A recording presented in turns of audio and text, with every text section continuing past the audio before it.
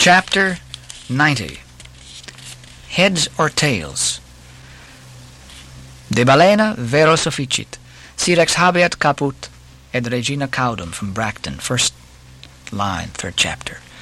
Latin from the books of the laws of England, which, taken along with the context, means that of all whales captured by anybody on the coast of that land, the king, as honorary grand harpooner, must have the head and the queen be respectfully presented with the tail, the division which in the whale is much like having an apple. There's no intermediate remainder.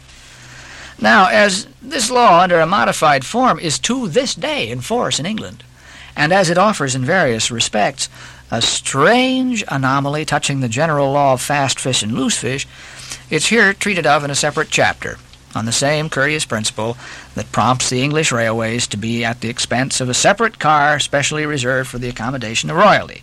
In the first place, in curious proof of the fact that the above-mentioned law is still in force, I proceed to lay before you a circumstance that happened within the last 2 years. It seems that some honest mariners of Dover or Sandwich or some one of the Cinque Ports had, after a hard chase, succeeded in killing and beaching a fine whale which they had originally descried afar off from the shore. Now, the Cinque Ports are partially or somehow under the jurisdiction of a sort of policeman or beadle called a Lord Warden, holding the office directly from the Crown. I believe all the royal emoluments incident to the Cinque Port territories become by assignment his. By some writers this office is called a sinecure, but not so, because the Lord Warden is busily employed at times in fobbing his perquisites, which are his chiefly by virtue of that same fobbing of them.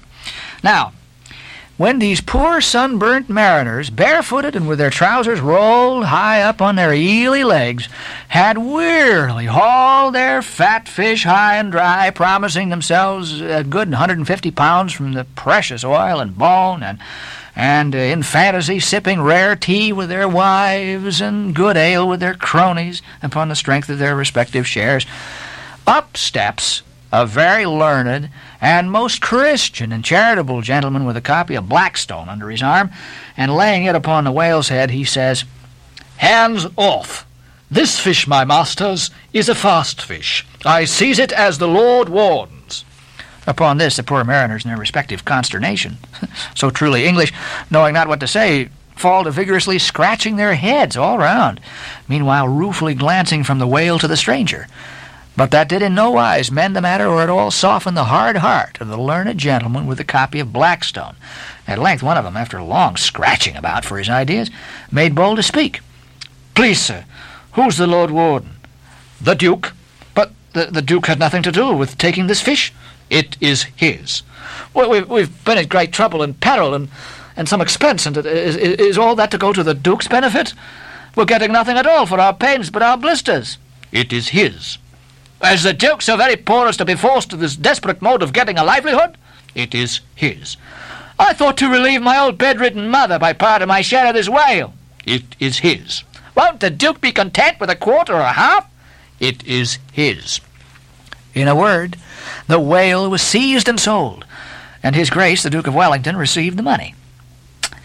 Thinking that, viewed in some particular lights, the case might by a bare possibility in some small degree be deemed under the circumstances a rather hard one, an honest clergyman of the town respectfully addressed a note to His Grace, begging him to take the case of those unfortunate mariners into full consideration, to which my Lord Duke in substance replied, both letters were published, that he had already done so and received the money, and would be obliged to the reverend gentleman if for the future he, the reverend gentleman, would decline meddling with other people's business.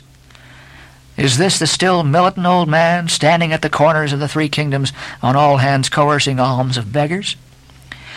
It will readily be seen that in this case the alleged right of the Duke to the whale was a delegated one from the sovereign. We must needs inquire then on what principle the sovereign is originally invested with that right. The law itself has been already been set forth, but Plowden gives us the reason for it. Says Plowden, the whale so caught belongs to the king and queen because of its superior excellence.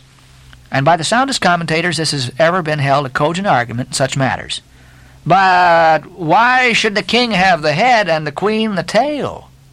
A reason for that, ye lawyers. In his treatise on Queen Gold or Queen Pin Money, an old King's Bench author, one William Prynne, thus discourseth, Ye tail is ye queen's, that ye queen's wardrobe may be supplied with ye whalebone. Now, this was written at a time when the black limber bone of the Greenlander right whale was largely used in ladies' bodices. But this same bone is not in the tail, it's in the head, which is a sad mistake for a sagacious lawyer like Prynne. But is the queen a mermaid to be presented with a tail? An allegorical meaning may lurk here. There are two royal fish, so styled by the English law writers, the whale and the sturgeon, both royal property under certain limitations and nominally supplying the 10th branch of the Crown's ordinary revenue. I know not that any other author has hinted of the matter, but by inference it seems to me that the sturgeon must be divided in the same way as the whale, the king receiving the highly dense and elastic head peculiar to that fish, which, symbolically regarded, may possibly be humorously grounded upon some presumed congeniality. And thus there seems a reason in all things, even in law,